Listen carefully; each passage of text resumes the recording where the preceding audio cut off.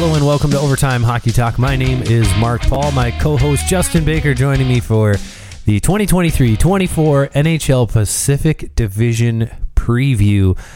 Justin, we have made it through half the league, and we officially crossed the threshold of 50% as soon as we get to the Anaheim Ducks. But before we do that, Justin, hi. Hi, Mark. And give me your thoughts on just the Pacific Division in general. I think, you know what, this used to be a division that I looked at with a lot of weak teams, but I think now, especially going into this year, they're going to be a division of me that's kind of on the rise and going to have, I think, going to be a lot stronger than their opposite, division in the Central, which used to be such a powerhouse. I think we're kind of starting to see a little shift in the power dynamic a little bit. So that's exciting for me. Yeah, it seemed like last year, this division, I mean, it was kind of like walking into the season, I remember both of us saying it's going to be Vegas, it's going to be Edmonton at the top. We were correct. And then, you're going to probably, the Kings are going to follow somewhere in there. We thought it'd be the Flames, not the Kraken, but it ended up being the Kraken. They had a great second year in their franchise's history. The Calgary Flames fell a little bit short. I believe they were, 2 points out of a playoff spot. So they didn't really miss it by much. I mean, that's to say that Calgary would have been, probably a wild card team. They were they were right there. Had they won an extra game, I think they would have been the wild card team, or I guess they would have had to have 3 more points because the regulation overtime wins thing. Winnipeg had a ton of regulation overtime wins. They actually had 45, which is as many as the Avalanche last year. Ooh. Believe it or not. Just a weird note. But this division kind of shook out, and over the course of the offseason especially, I think this division has become maybe the most interesting and potential. Like there's a potential that, dare I say, maybe 5 teams could finish in the top 2. I don't know that it's out of the realm of possibility that could happen, which I would say that is not necessarily the case. Like the Central Division, we're going Colorado, Dallas all day. It's not like I don't see any of those other teams jumping ahead of them, barring some big catastrophe from an injury standpoint. In the Metro, we kind of have a good idea as to who the top 3 teams are going to be in that division. The Atlantic, I think we're pretty sure who the head honchos in there are, but I know Vegas just won the Cup. I know Edmonton's really good, but I mean, the Kings were only 5 points off of the Oilers last year, and I don't think it's unfair to say that the Kings got better over the offseason. I don't think that it's unfair to say that the Flames got better over the offseason, and that the Kraken are likely going to build on what they had because of the young players that are going to come in. Vancouver probably is not going to be as bad as they were. So those are 6 teams. I think there are 5 teams that could have a full turnaround and could finish in the top 2 in this division. What do you think?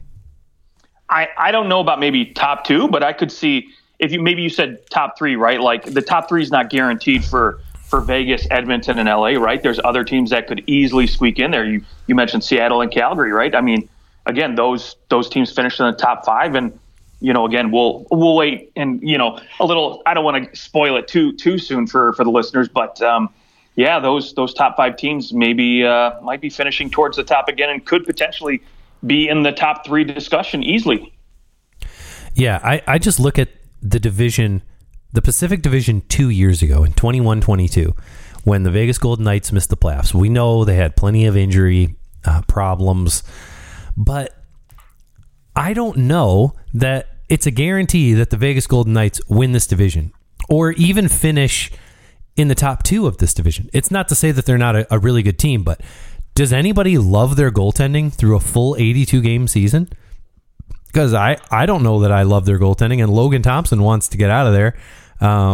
So this is it's going to be an interesting kind of season for the Golden Knights. Defending the Stanley Cup, they're absolutely going to make the playoffs. Probably, maybe. Are they a lock? You don't want me to say that about any team. If they're your team, that it's a lock.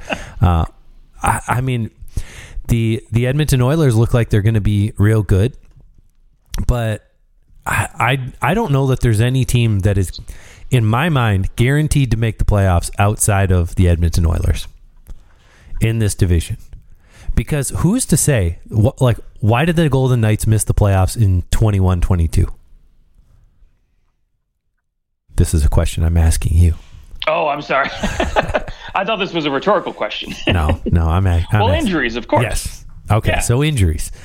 And do they have largely the same players that all got injured that year on their team last year and coming into this year? Almost, yeah. A lot of them. Yeah. And when I consider that, and I go, well, a lot of these guys are now 2 years older. Mark Stone, the way that he plays, he's not getting any younger. Now he's 31 and seemingly has I don't know that I trust this whole, oh, no, he's totally fine now. Maybe he is. I hope that he is, but I just look at this team and I go, Pietrangelo is 33. Martinez is 36. And then you're going to rely on Adin Hill and Logan Thompson all year. And maybe not Logan Thompson because apparently he wants out. So it's I think it's going to be interesting. I don't think they're going to miss the playoffs. But is there a world where they miss them? Sure, because they did it 2 years ago. And I think that there's no reason that some of these other teams can't push these higher seeds. But anyways, okay, sorry. So we kind of got off on a tangent. Let's go to the Mighty Ducks. The Mighty Ducks, they're not even a team anymore. Let's go to the Anaheim Ducks. I refuse to not call them the Mighty Ducks. Right? They should just go back to that. Yes. Yeah, bring back Charlie. Bring back Adam Banks. And let's make them the new mascots. Cake Eater. Yes. The what was it? The Bash Brothers. Oh yeah, the Bash Brothers. I gotta go back and watch those movies. I can't wait till my daughter's old enough to watch those and actually like them. Dude, I go back and watch them, and the goaltending flops are just the most ridiculous things I've ever. It makes me wonder, how did Goldberg even get a second game with this team as bad as he was flopping around out there? I don't understand it. Dude, Goldberg, man. Julie the Cat was just so dominant. She could have gone pro. Yep, so good. And Manon Rhéaume, that's who that was. Yep. All right, let's go to the Anaheim Ducks. And they finished last in this division last year, 58 points. They closed out the season losing 13 games in a row in regulation and in overtime and shootout. Quite a terrible ending to the year. Didn't even reach 60 points. One of the worst regular seasons, I believe, in post-salary cap era. Quite bad. And they come into this year looking much the same, other than a lot of their younger players are a year older, and maybe some draft picks make this team, like Leo Carlson, who was taken third overall. Second overall? Second, yeah. As soon as I said it, I knew it sounded weird and wrong. What do you think of this Ducks team? Oh, well, new head coach, right? That's going to be the biggest difference in my opinion, and it's who wants to stay around for a rebuild, right? Right now this team's kind of going through obviously trying to get new contracts for Trevor Zegras, Jamie Drysdale. Apparently Zegras and the team have agreed on a 3-year contract, but beyond that, I haven't heard a wink about Drysdale. And you have to imagine with, Jake Sanderson's new contract, that 8 years, $8 million that he signed, and essentially putting up the same production and amount of games played as Drysdale. He's got to be licking his chops at this one. But Drysdale is on the he's the 10.2 type of RFA. So he can't be offer sheeted nothing. He's basically at the mercy of if this team wants him to sign. Yeah, yes, no leverage. I think the best thing, if you're willing to bet on yourself, is just take that 1-year deal, walk into next year, have another great year like you did 2 years ago, and all will be solved. You will get paid a ton of money. Now, maybe some of this comes down to him going, boy, I don't know that I won't get another injury like that, and then I don't get paid anything. So I'm going to hold out for a few $1 million for a few years and just try to get some stability, which I can't blame him for the stability either. But I think if he bet on himself, I think he could get a deal like Jake Sanderson did in Ottawa, but he needs to have another decent year this year. Yeah, I agree. I think for a rebuilding team, right, you're a little hesitant to hand out large contracts because they could potentially burn you down the road. Talk to Troy Terry about that one, though. Oh, well, I mean, I like Troy Terry's contract. Talk to Alex Killorn, who will be paid $6.25 million when he's 38 years old by this Ducks team. Yeah, that's another one where I think they just kind of were like, you know what, we need some veteran guys in here. We need to get up to the cap floor. So we're going to overpay $1.5 million to a guy like Alex Killorn and maybe give him a year more than what he really deserves. But, again, in 3 or 4 years, I think that's probably right around the time frame where this Ducks team will be ready to compete again. At least you hope, right, about the time Trevor Zegras is 24, 25. In 3 years, they're ready to really go full Leo Carlson is 20, 21, and yeah. Yeah, and by that point, with the cap going up the way we think it all will probably go up, and Mason McTavish owed a new contract. I think it won't look too bad, but for right now, though, just looking at it, I'm like, okay, that's. But again, I just think a salary cap floor, right? And this team does have $16 million cap space, and trying to get Zegras and Drysdale signed still. But this will be an interesting group. I mean, really, you can't get any worse than what they were last year, right? They were last in goals for. They were second, worst in goals against. They were second worst in penalty kills, second worst in power play. So, I mean. Unless you go worse in every single one of those categories, it's kind of hard to get even worse than you were last year. And I imagine with what I'm assuming is a better head coach, a more defensive-minded coach coming from the Islanders system, they should play a little bit more of a cohesive game. Yeah, let's hope so. Let's hope so. This is what I don't like about this team, is that there is a strange mix of talented veterans and young players. And it's almost like someone out there is going, can these guys put this all together and be a much better team than what we saw last year? Because, I mean, Troy Terry, he deserved that contract. He's making $7 million. Good on him. Alex Killorn has obviously had a really nice career in Tampa Bay. He comes over here. But why? Why go sign a guy like Alex Killorn and not give Trevor Zegras the money that he is going to get? Like, he's a star because of what he can do. I mean, he may not be an absolute, number one top player in the league kind of thing. I mean, 65 points last year, 23 goals. I think with better players around him, he's probably an 80-point guy. He's a point-per-game guy. So he's going to get his $8 million, $9 million a year. And I think that's who you should have paid. That you should have taken care of him first. Him and Drysdale, build for the future.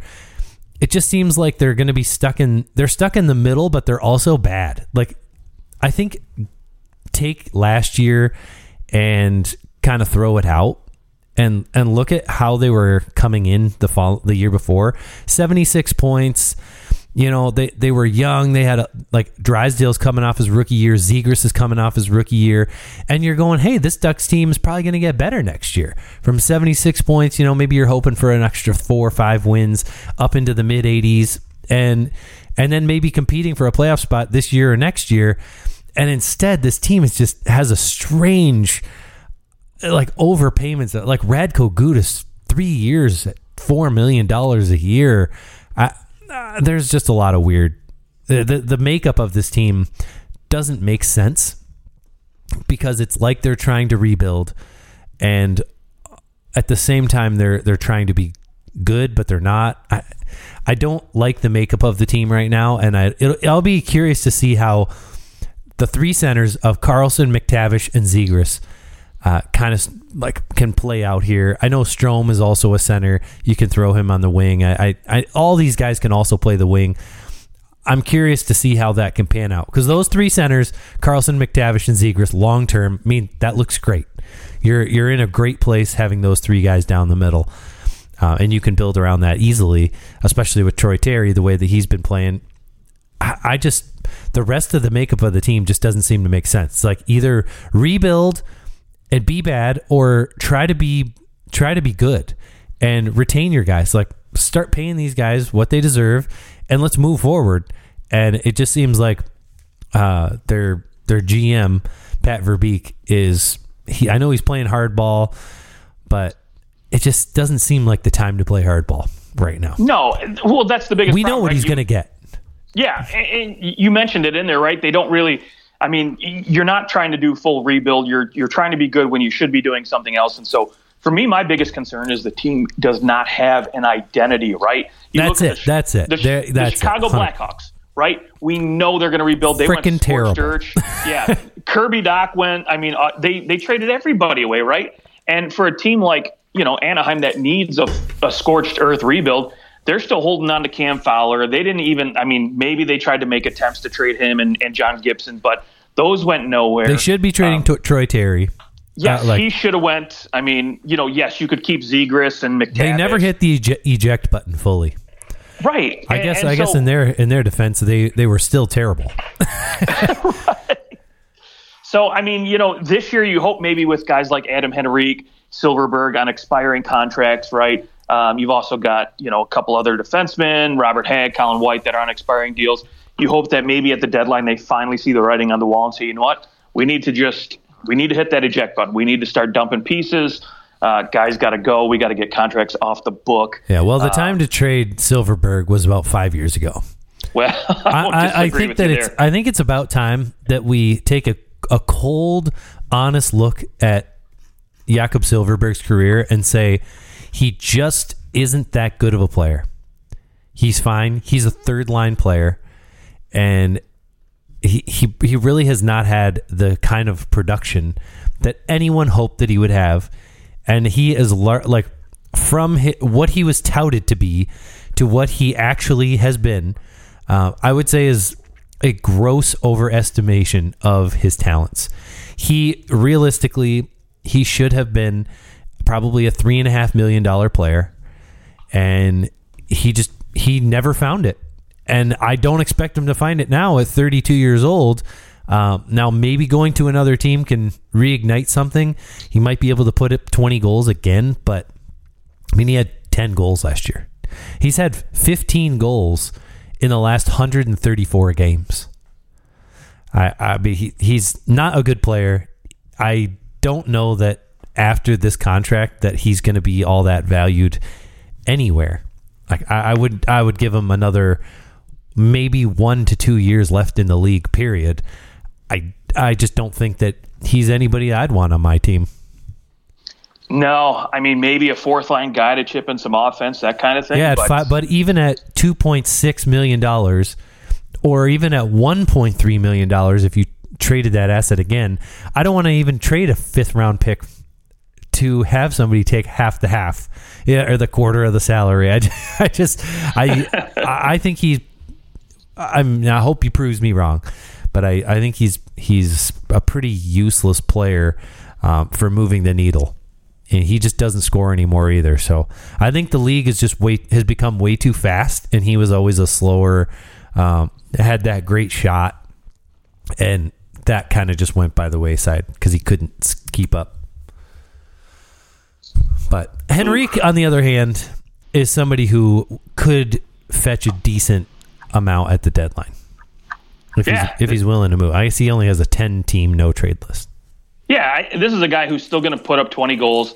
He can still skate. He can still take draws. So he does everything you want. Now, I think he's obviously ideally suited on a team's third line, but you could have teams that get a little desperate, like Boston. Maybe they're hurting for center depth and need somebody to come in. And Charlie Coyle maybe isn't working out. I mean, Adam Henrique, 38 points in 62 games. I mean, he's still like a 50-55 point guy if he's healthy. Yeah, and I think teams will be willing to pay second, third round picks for guys like him come the deadline. So he'll bring a good return for Anaheim. Yeah. All right, Anaheim. Let's give some general thoughts. Is this team going to be better? Are they going to move up in this division when all is said and done? Well, I think they'll be better. They'll be better structured. But will they move up in terms of the standings? I'm going to go with no. Okay. Yeah, I think there is It's likely they finish in the bottom 3 of this division. I think there maybe is a little bit of a jostling going on. I don't think they're going to finish with 58 points. I think there should be a return to where they were at 2 years ago, right around that 78 to 80 points, I think is probably where I have them sitting. Okay, you're a little higher on them than I. Yeah, I suppose. I suppose a little higher. Like, I see them maybe more, like 80 points, like a little bit worse than what Vancouver was last year. That's still pretty bad. That's still pretty bad. Okay, let's move on to the San Jose Sharks. And before we do, I'm just going to get this out of the way. I think that the San Jose Sharks are, for my money, probably the most strangely constructed team in the NHL right now. So I'll explain why as we dive into this, but I just want to get that out there. I think this is some weird construction here. Let's start with the goaltending. What are you feeling about the goaltending here for San Jose? Well, I mean, San Jose, to be quite honest, they know they have to rebuild, right? And I think with Mike Grier coming in last year, I think he knows what the task is in front of him. And I think so far he's executing that well. The problem is prior to him, this team, with Wilson in there, they were holding on for far too long. And now they put San Jose in such a bind, financially, that I think it's going to take years to recover from this. I don't see any other way around it. It's kind of reminds me of the Red Wings when they had some like big albatross contracts and they just could not get past them. And they were just constantly wrecking them for years and stopping them from being really bad. It reminds me of that a little bit. Yeah, back when Abdelkader and Darren Helmer signed to those long-term deals. Yeah, absolutely agree with you. The difference is they gave, they were giving middling players long-term deals, but now, with Ken Holland there, but now with Wilson, he gave the top-end guys long-term deals, and some of those top-end guys just fell off very, very quickly. Can you believe that Logan Couture is 34 years old? Yeah, that is kind of hard to believe. I mean, I still like Logan Couture. I still like Tomas Hertl. I think they're still quality guys, but they're not worth the $8 million they're paying them. And so that's the I would say that Logan Couture is probably being paid the right amount right now. Maybe not in 4 years in that last year of his contract when he's 38 years old. I mean, he's still almost a 70-point guy. That's worth $8 million at a center position. A guy that can score almost 30 goals. I'd say that's he's about where he would slot if he were to sign on the open market right now, I think. Yeah, but getting back to I guess your original question, right? What do we think of the goaltending here? Personally, I think the Sharks are just kind of grasping at low risk pieces that could potentially have high return, right? So I look at Mackenzie Blackwood, a guy who a few years ago was potentially looked at as, okay, he could be a number 1B goaltender for the Devils, and then kind of quickly fell off the last 2 seasons as far as his potential was concerned. And maybe that's his fault. Maybe that was a team kind of on the rebound in New Jersey, and they just catapulted last year. Of course, we all know what happened with that. But I think maybe if he can come in, turn things around a little bit, I think maybe Mike Grier's just looking for somebody who can be, provide some stability in net, but then 2, also provide a decent return when the contract nears the end and he can, cash in a little bit, I think. Okay. Is this team worse or better than, what was it? The Buffalo Sabres, the year that they finished last in the league. Was that 2015-16? No. 15-16. Boy. What year did they take Jack Eichel? Was that 20? That was 16-17? Yes. No, it was not. No. Oh God, why can't I remember? Or was that the year before? What year is Connor McDavid drafted? He's drafted in 2015, right? Yeah, this was 17-18. 2015. Yeah, it was 2015. The 14-15 season. Here are the goaltenders for the Buffalo Sabres. Jonas Enroth, Michael Neuwirth, Anders Lindback, Andrei Makarov, and Matt Hackett. Hackett. Mostly it was Enroth played 37 games, Neuwirth played 27, and then Lindback played 16 games. And I think the goal that year was that the Sabres goaltending would be so bad that they would lose. And I think that they ended up trading Anders Lindback, if I remember this right. Let's see if I do remember it right. Nope, they didn't trade him. They just didn't play him anymore. But their goaltending was better than they thought, but their goaltending was also atrocious, especially compared to league average. Buffalo traded Jonas Enroth that year because he was playing too well. So they dealt him so that they could keep being bad, and they ended up finishing with 54 points that year. So this goaltending duo kind of reminds me of that, where you're looking at it and you're like, are you guys trying to be bad? Like, and if one of these guys takes off, are you going to trade him? Because they can always bring up anyone in the minor. You can bring up guys in the minors, but it seems like to me, you need to have a couple guys that are reasonable through the beginning of the regular season, and then they can always flip Kakkonen. Get a nice pick for him at the deadline for a team that needs a backup goaltender down the stretch. Give their goalie a little bit of a rest, and then they can continue being bad in through the deadline. I mean, I know they have a lot of really good players signed long term, but they also have a lot of guys that are going to be leaving probably during this season. And Kevin Labanc, Mike Hoffman, Anthony Duclair, Alexander Barbanov, Oscar Lindbohm, Radim Simic. Like, they've got a lot of UFAs here, and I would expect that most of those guys will be gone at the deadline. Yeah, no, I agree with you. I don't think this team is purposefully trying to finish dead last, but I think, you don't think so? No, I don't think so. But I also think, because whenever you have guys like Logan Couture and Tomas Hertl, I think you're still going to be a little competitive. It's almost like they want to be bad, but they still have Taves and Kane there.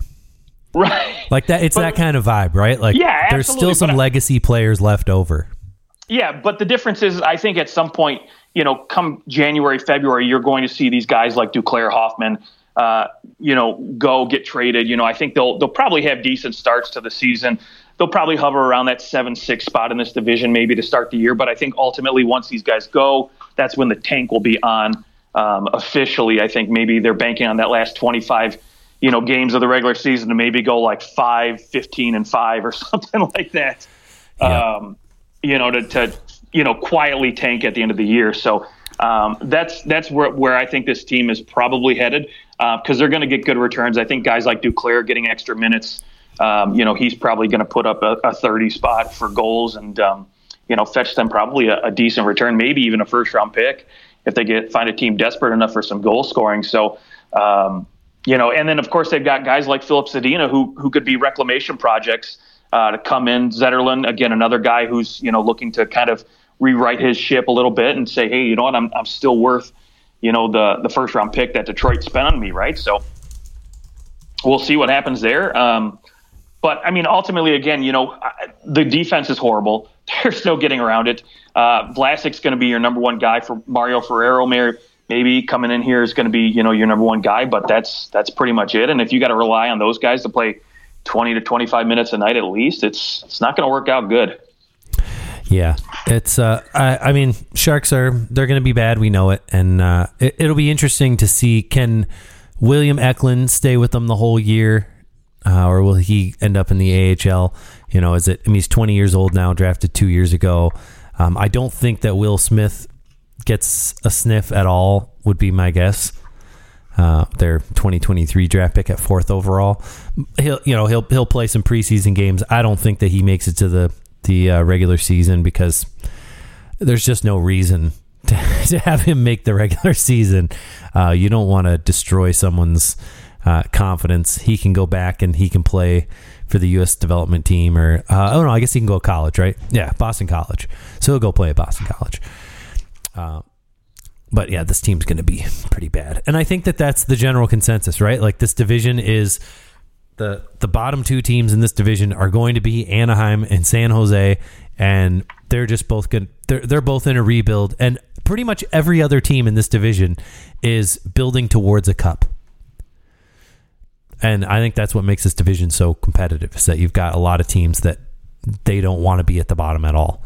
and it would be an absolute disaster for them to be at the bottom. Whereas I think the Central probably has like 4 teams that, if they're last place, it sucks, but like it is what it is. And in the Metro, there's definitely a few teams where it's like, well, you're probably going to finish towards the bottom, and it is what it is. And same in the Atlantic, although the Atlantic's probably a little bit more like, other than Montreal, whoever finishes near the bottom with them, it's going to be a big disappointment. But it's what makes the Pacific fun, is that there's a lot of teams that are trying to be very competitive. Whether they will be competitive or not is another story. Are we good with the Sharks? We feel like we got a good feel for them? Yeah, I think they're going to be, holding off the Ducks for that last spot, but I think ultimately San Jose will finish 7th, maybe by a point or two, not much. Okay. Yeah, I have them finishing below them. I think that pieces will be ejected more quickly. So I think there might be a chance that Logan Couture gets dealt this year. I would like to see that for him. I think he's still got something left. I mean, the teams that could take on a guy like Logan Couture mid-season without any salary retention, which I don't know that you can. I don't know that you're dealing Logan Couture without some salary retention. But the teams that could take him on, I guess, would really be like the Buffalo Sabres. Well, I mean, let me just throw something out there to you like this, right? So maybe you don't retain half of his salary, but you retain a couple $1 million. Sure, like a Phil Kessel kind of deal where it was like like $1.9 million or something, or like basically $2 million. Yeah, and say Charlie Coyle's not working out as a top 6 center for Boston. You flip those two guys, and maybe you throw a first-round pick and a prospect back San Jose's way, and now you've got yourself a legitimate top 6 center again. Hey, not a bad plan. Not a bad plan at all. I like it. Yeah, and that's the other thing, is that San Jose could say, well, we're not going to retain any salary, but we will take salary back. Where, they could take maybe 2 players that you don't want anymore. And like you said, Charlie Coyle, though, I don't know that you want to ditch him at this point. He's still decently productive, but... Sure. But just, again, scenarios like that, right? You could see playing out. Right. And San Jose is going to have $18 million plus in cap space at the deadline. So they're going to take on a few bad contracts at some point this season. It's hard to believe that Boston only has $429,000 in cap space. How is that possible when they don't have Bergeron or Krejci, and they really didn't go out and sign anyone other than like Lucic for $1 million, Van Riemsdyk for $1 million, and Morgan Geekie for a couple $1 million, but like they didn't really go out and make any big splashes.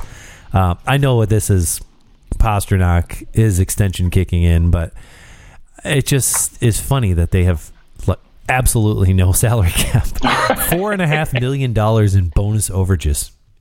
Yep. That'll get you. That's a decent player right there. Exactly. Okay, let's go on to the Vancouver Canucks, who finished 3rd to last in this division last year, 38-37-7.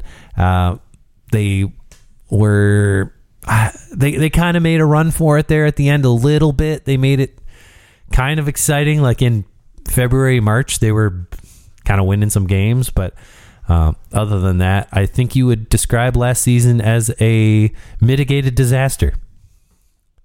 Mitigated disaster. I like that term. Yeah. It's not bad. I mean, JT Miller signing that big-ass deal and then coming out into that year with he just looked not the same player. It's funny because he ended up with 82 points, same amount of goals, but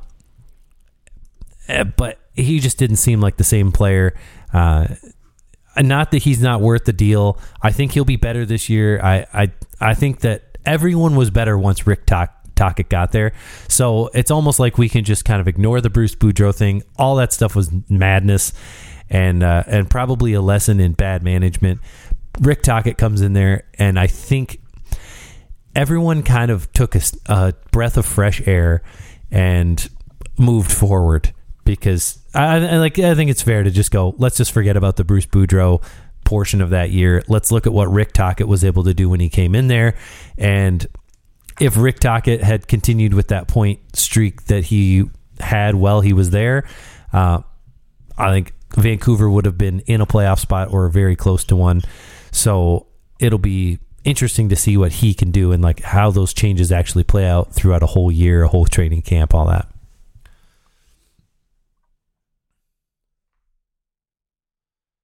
Did I lose you? Nope. Yeah, I got you. Okay. All Sorry, right, you cut out there for a minute. my okay. Elias Pettersson, he's in the final year of his deal. That takes him to an arbitration year, RFA. Next year is he's a UFA.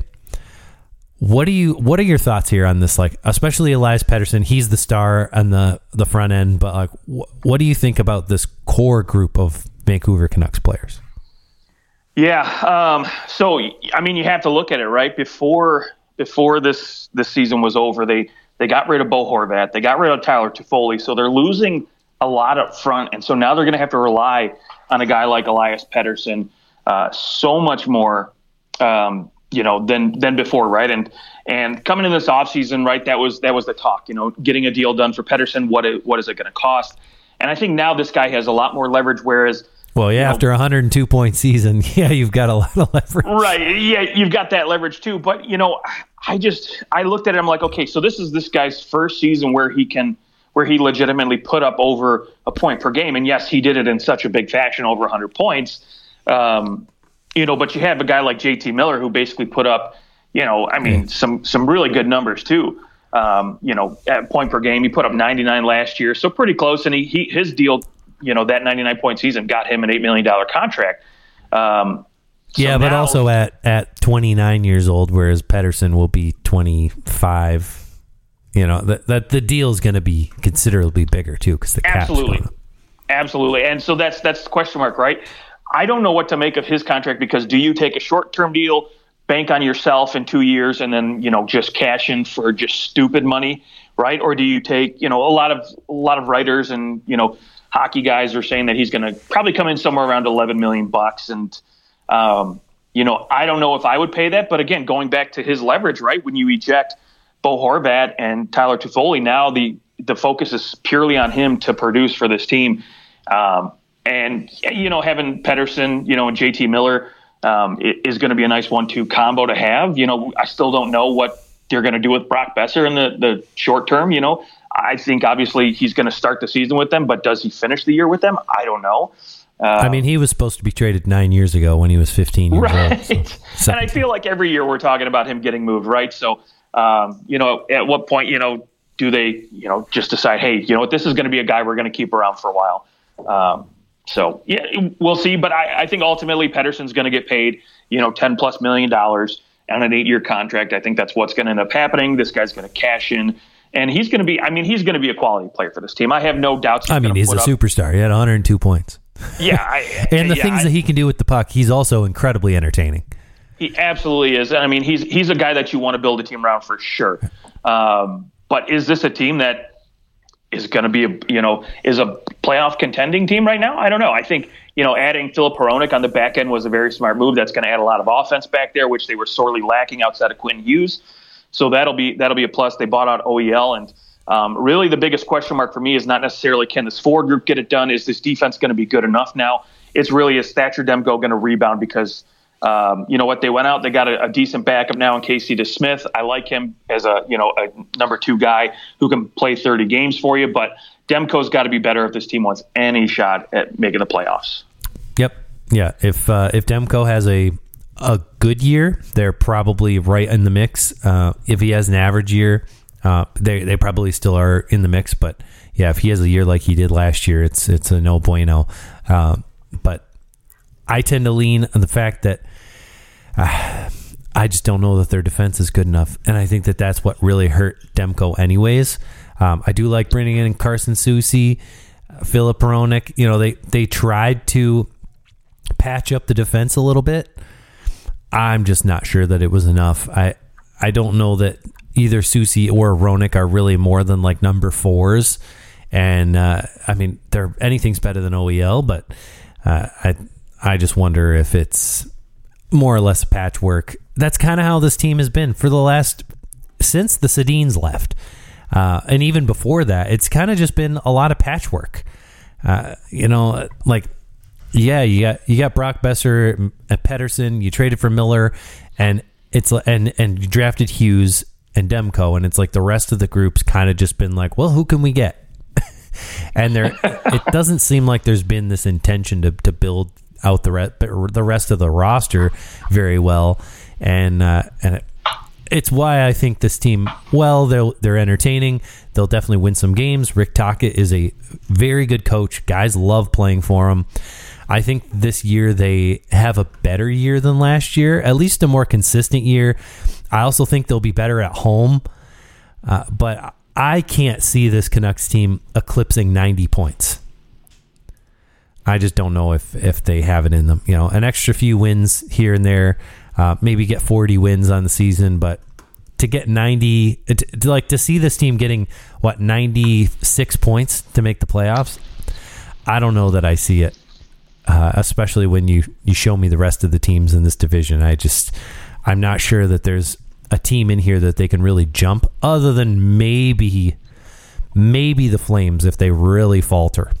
But do we see them jumping the Kings or the Oilers or the Knights or the Kraken? Oh, no. I don't think so, but I guess, I mean, sure, anything can happen. Demko can have a crazy year, and they can just go off, and Rick Tocchet can win Coach of the Year, and they can win. But I think realistically, this team is still somewhere in the probably around the 5 or 6 spot in the division. I don't know that they're going to move a whole lot because, frankly, they didn't do a whole lot over the offseason other than bring back the same team that has seemed to struggle. Yeah, they can score goals. Like they can, they've got offense in their top 6, but that's about it. Well, yeah, that's the thing, right? I think to me the forward group didn't get any better when you lose, 2 big guys into Foley and Bo Horvat. But I do think the defense did improve a bit, and I think the goaltending is going to be a little bit better. It won't be great, but it won't be terrible either. So I think it's serviceable for sure. And again, when you look at the teams in front of them that we're going to talk about, I just don't think they did enough and added enough depth at the forward group and on the back end to really just say, you know what, they're going to jump Calgary, they're going to jump, these Seattle Kraken that are on the rise right now. I don't see it, and so to me, they're stuck in 6th place with nowhere to go. Okay, well, let's move on to the Calgary Flames then, since you mentioned them. The Flames were probably maybe the most disappointing team of the 2022-23 year in terms of expectations and how that actually lived out. I'm trying to think like what other team that missed the playoffs were supposed to be such a lock from the year before. I know that, Pittsburgh and Washington, it was a disappointing year, but I think we've been saying for a long time, like, is this the year that this team kind of nosedives a little bit? And like, they missed the playoffs, and it happened to happen for both of them. But I think Calgary, 93 points. They did only miss the playoffs by 2 points.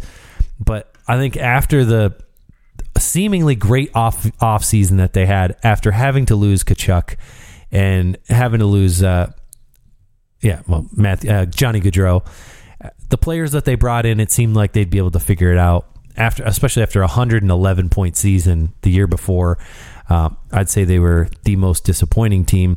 And now coming into this year, the expectations have to be still very high, make the playoffs, and go on a run. Yeah, no, I absolutely agree with you. I think, and the good news for Calgary, right, is today they managed to sign their captain, Michael Backlund, to a 2-year extension at $4.5 million. So he's going to be hanging around, which is a big positive for them. But I can't imagine that, that Huberdeau and Kadri are going to be as bad as they were last year, right? They bring in new coaching now. I can't imagine it being that bad. And Jacob Markstrom, me, is a better goaltender than what he was last year. I just think maybe this team just kind of hit a slump. They just weren't vibing with Suter last year, and they really just kind of mentally gave in and just gave up. So I think there'll be a little bit of new life, a little bit of new blood in here. And as long as they can, get some of these defensemen signed to some extensions here, I think, Calgary should be okay this year and in the next few for sure. Yep. And after news came out that Noah Hanifin wanted to be traded, that he would, not that he wanted to be traded, but that he wouldn't sign a new deal. That has apparently changed. He is willing to sign a deal Sometimes these guys, you just got to take the summer and you go, maybe it's not so bad. And then, of course, Elias Lindholm, that needs a new deal as well. I mean, there is a chance that they trade both those players and that this team looks drastically different than it does right here. And if those two guys are dealt, then then probably means the Calgary Flames miss the playoffs. But I think this team is probably geared up and ready to go and is likely to be they're probably the most likely playoff spoiler. Like, they're going to make the playoffs, someone else will miss. And that's, to me, out of any other team in any other division that missed the playoffs, they're probably the most likely to make a comeback and get into the playoffs again. Yeah, I don't think I disagree with you. I think, like I mentioned earlier in our Central Division show, I think, the Pacific is poised to have 5 teams, whereas the Central's probably only going to have 3. And that would do it too. Yeah, that would do it. Yeah, so no one in the Pacific needs to miss the playoffs that made it, but you think that could be 5. Yeah, that's right. I remember you saying that. Yeah, I think Calgary's poised to, definitely have an improvement. I don't think, like I said, Huberdeau and Kadri can have as bad as years, and same with Markstrom. And I think with a new head coach in here, I think this team's going to be a little bit more, excited, a little bit more jump in their game. And I think Lindholm's going to get a deal done here. I think, again, he's one of those heart and soul type of guys. I think he does everything so well that this team's they're ultimately going to pay him. I think he'll probably come in around $8.5 million, similar to a Horvat style, Larkin deal. And he's absolutely worth every penny for this team. Now, whether or not he gets paid until he's 36 and an 8-year contract, I don't know. But, again, at years, 34 through 36, maybe it doesn't look that bad with the cap going up, so you can bite the bullet on that one. Yes. Yep. Yeah. And even if he gets 9, I think he's still worth it. Now, I know Michael Backlund just signed his deal. That's important to me just because there has been so much turmoil and turnover with some of this team's top players. When you look at their defense, though, like, let's not even consider the contracts. I mean, their top 6 is still probably, there's few teams in the league that boast a deeper top 6 than the Calgary Flames, and they're solid all the way around. I think that they're in a good position to be able to, kind of turn things around from last year. And I think with a coach who is more focused on moving the puck forward and keeping things moving north-south and like actually giving guys a little bit of creativity and freedom, though, I think that will open up the points again for some of these guys like Hanifin and Weegar to have better years. No, I absolutely agree with you. I think their top 4 is just as good as almost anybody's in the league. When you look at the names Weegar, Hanifin, Anderson, and Tanev, I think these guys are going to be a great group of defensemen to have back there, right? And so hopefully they can get a deal done with at least Hanifin and get him locked in long term, because I really like this guy. I like what he brings night in and night out. He's kind of like a Swiss Army knife to me. He does everything very, very well. He's not elite when it comes to any one particular skill, but he's a great number 2, number 3 defenseman to have on your team. Yep, 100%. I also like the addition of Yegor Sharangovich. All last year for the Devils, you mentioned Swiss Army knife. He was kind of that Swiss Army knife for the Devils last year. Had a nice, I guess what would be his second full season in the year, or in the league. Third. 30 points. He did have some nagging injuries. I know he played 75 games, but he was playing through some injuries and didn't have a great playoff. But I think for the Flames, I can see him returning to 20 goals again, what he was at 2 years ago. I think a nice pickup. He'll kind of get a refresh, and he'll move higher up in the lineup. I think with the Devils, he was kind of he wasn't able to find his way into the top 6 at all. And I think there's a chance, given the line formation, that he finds his way into some more offensive situations, which will help his game, because I think he can score 20 goals in this league again. Yeah, absolutely. And, the one big thing, speaking of young players and guys who I think are going to have just, breakout seasons, right? I'm really looking at Dustin Wolf. He's basically done everything he could possibly do in the AHL. He's won MVPs. Best goaltender, you name it, he's got it. So this is a guy who I think is going to unseat, Vladar as that backup. I think he's going to come in and push Markstrom As much as Buffalo has been touting that, Levi is going to be their future, I think Wolf is going to be even better, in my opinion. Okay. And so I'm excited to see this guy come up. And, again, we can talk about all we want about adding pieces like Sharon Govich and other, guys on this front end here. But to me, Dustin Wolf is going to be a game changer in the next couple of years for this franchise. Well, and if he's able to come in and be a backup goalie for Markstrom and make it so that Markstrom only has to play 45 games this year, I think that could be huge for the Flames once assuming they get into the playoffs, that could be big for that moment as well. Dan Vladar, I think at $2.2 million, there's probably some teams that would snag him on waivers if you put him on waivers. So I think, you can either bury him and essentially have the contracts kind of even their way out once Wolf comes up, or, maybe somebody just grabs him off of waivers, which would be also your ideal situation, because that would also free up after bringing up Wolf. I mean, it's going to free up almost $1.5 million under the cap, which was important since they're under the cap they're over the cap right now. So they'll have to figure that out as well. All right. Where do you think the Calgary Flames finish when all is said and done? I honestly think they're going to probably finish fourth in this division. I think maybe Seattle doesn't necessarily take a step back, but I think Calgary's just going to be a little bit better improved this season. Like I mentioned, those names, Kadri, Huberdeau, Markstrom, I think all these guys are going to be improved, and ultimately they're going to more than well make up for that 7-point difference you saw in the standings between the Kraken and Flames. And so they'll hop them, and they'll compete for, again, that third playoff spot in this division. But I think ultimately they'll find themselves in fourth place. Okay. Yeah, I've got them finishing either third or fourth. I think, they could jump the Kings as well, and things may not look exactly the same in terms of the standing order. I think probably the same teams will make the playoffs other than the Flames getting in. Maybe the Kraken miss. It'll be interesting to see. We'll get to that on our next show when we preview the second half of the Pacific Division, but the Flames are definitely in the mix. I think that they're going to improve upon last year for sure. The only thing that could undo that is if they go, we have to trade Lindholm and we have to trade Hanifin, and they just have to trade them out of necessity, not because of how they're playing.